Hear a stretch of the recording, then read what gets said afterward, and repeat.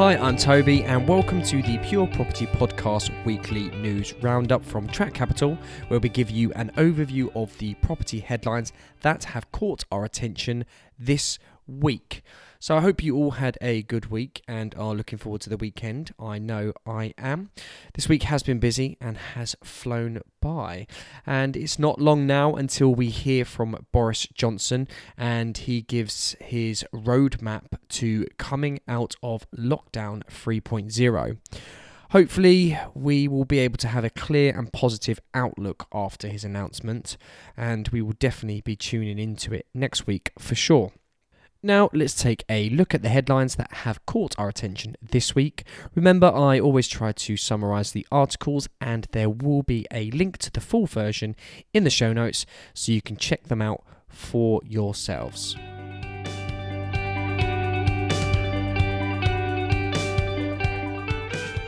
First up, we have an article from Landlord Today, and the headline reads, Landlords back call for funds to help tenants with arrears. Well, something must be in the air at the moment, as this is the second positive landlord article that we have had in recent weeks. This time, landlords are backing a call by the Resolution Foundation think tank for tenant hardship loans for renters impacted by the COVID-19 pandemic.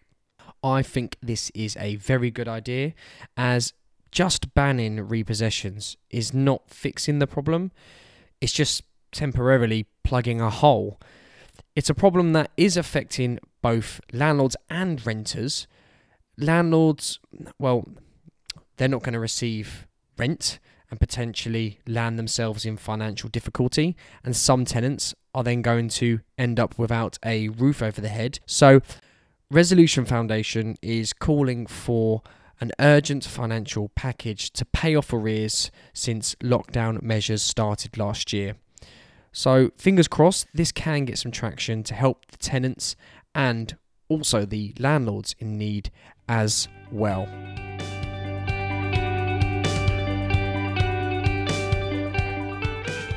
Next up, an article from Financial Reporter.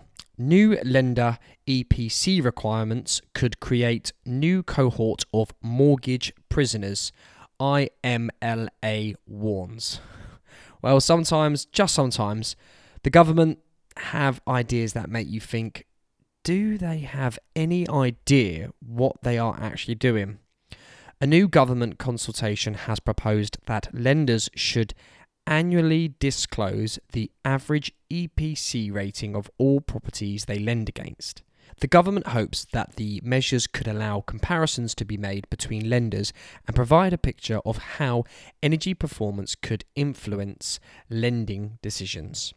Without going into too much detail, so in short, this just won't have the desired effect they are hoping for and would probably cause more issues than good. The Intermediary Mortgage Lenders Association, IMLA, say the proposals risk creating a time-wasting paper chase that will not achieve the desired results and could create a new cohort of mortgage prisoners trapped in less efficient homes.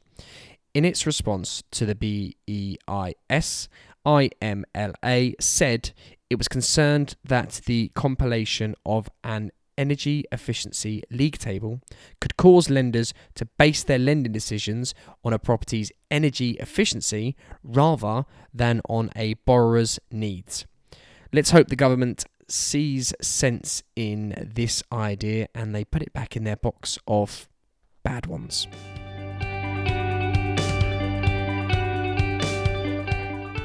The next article is from Property Industry Eye.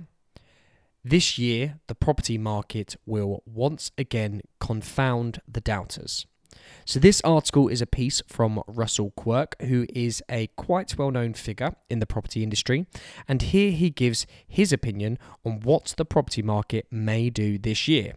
Last year, he was one of very few that said the housing market would not go down when the pandemic really took off here in the UK. And for the record, I also said the same. This year, he is back backing the housing market again, and he thinks that prices will continue to rise during February and March.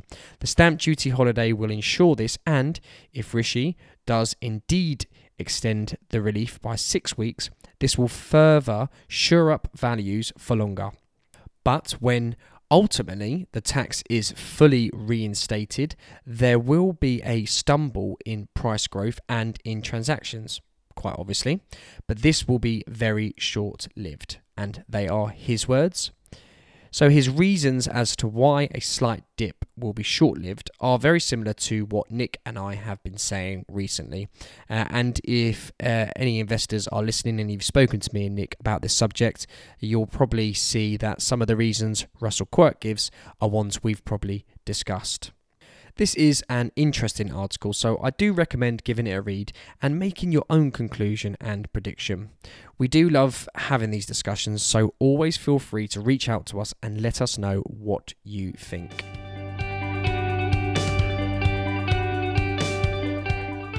And last but not least, from Mortgage Solutions, TSB and VIDA / buy-to-let rates.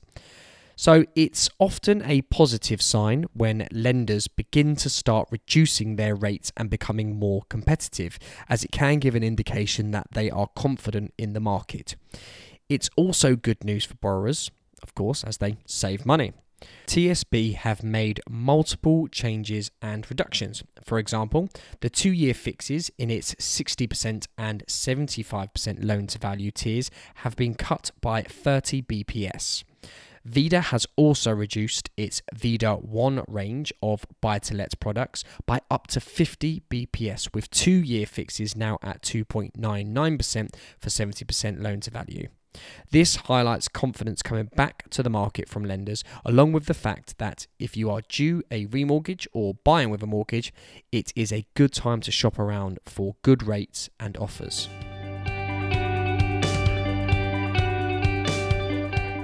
So that's all I have for you this week. Thanks for joining, and I'll see you next time. Bye-bye.